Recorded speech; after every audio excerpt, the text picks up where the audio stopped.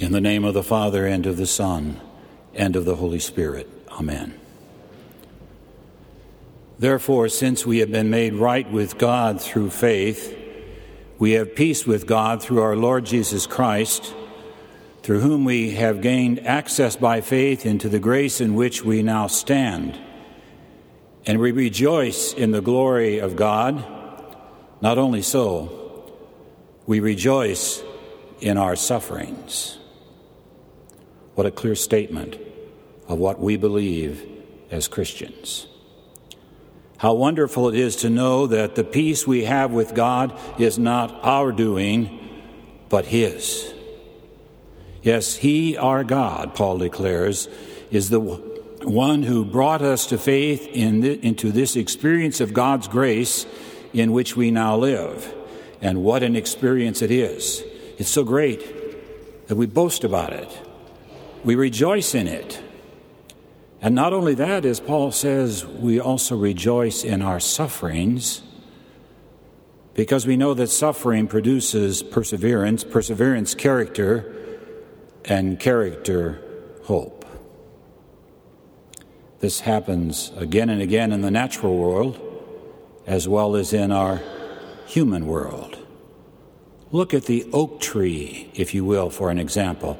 An oak tree grows strong and is able to endure the winds by bending and then rebounding against the driving winds. Or a spoiled young man is struck down by a serious illness. Pain and fear become that person's daily companion, and he looks his own death in the face. But by God's grace, he recovers. Before the ordeal, he is 20 years old, going on 10.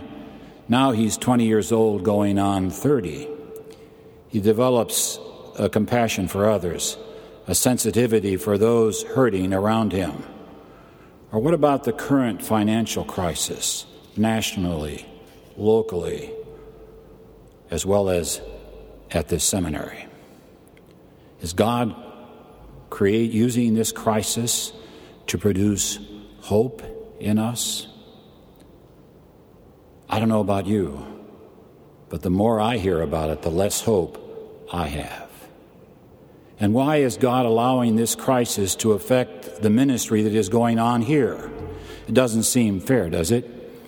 That financial pressures are causing all of us, some more than others, to adjust our lives, or as some might put it, suffer. Yes, suffer. Paul's words then in this epistle lesson just read are certainly an appropriate word of God to use for this first day back from break. Listen to what he says again. Therefore, since we have been justified through faith, we have peace with God through our Lord Jesus Christ, through whom we have gained access by faith into this grace in which we now stand, and we rejoice in the glory of God, and not only so, we rejoice in our sufferings. Now, there's no way that I'm going to try to define for each of you what those sufferings might be. And yet with Paul, we need to say, we rejoice in our sufferings because we know that suffering produces perseverance, perseverance character, and character hope, and hope does not disappoint us. I wonder if in these words Paul was the creator of the overworked self-help maxim, no pain, no gain. Pain is not neutral.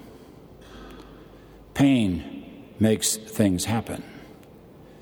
Pain produces something. If we give in to pain, it defeats us. If we allow God to work through it, it can make us stronger. For example, have you ever noticed what happens when you drop a potato and an egg into a pot, the same pot of boiling water? The egg gets hard-boiled, the potato becomes soft.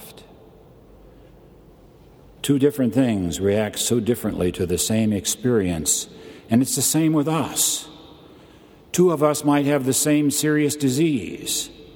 One of us grows hard-boiled, the other soft. The one grows in faith, the other grows in despair and fear. And Paul tells us what makes the difference when he uses words like faith, peace, God, Christ, grace. Yes, God, through hardship and suffering, can make great things happen. He can change our nature, our insides, for good. Now, that this stands opposed to all that our culture values and teaches us to value goes without saying. So there's every reason to say no to what Paul is saying here.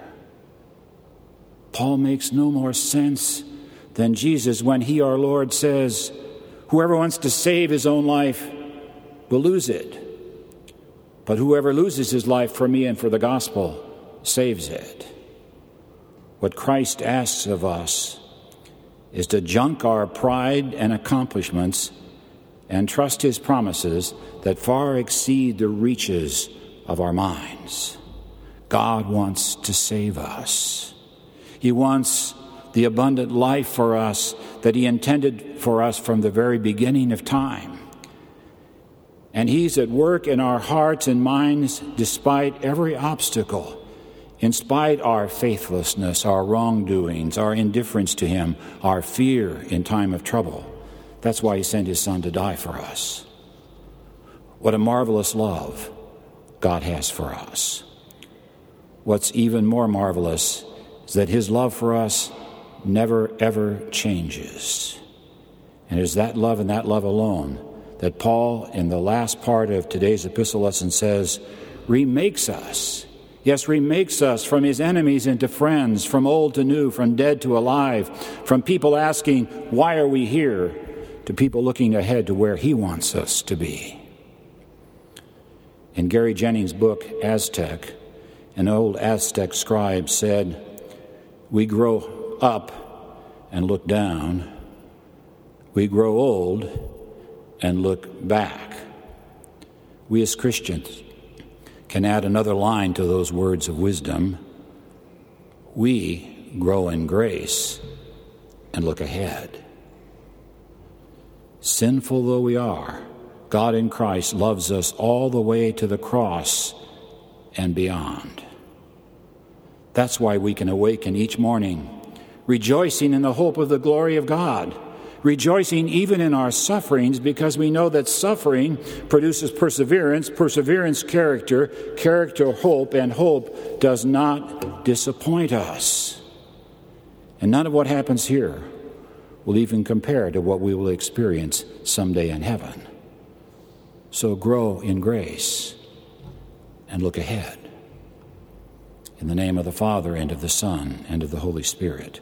Amen.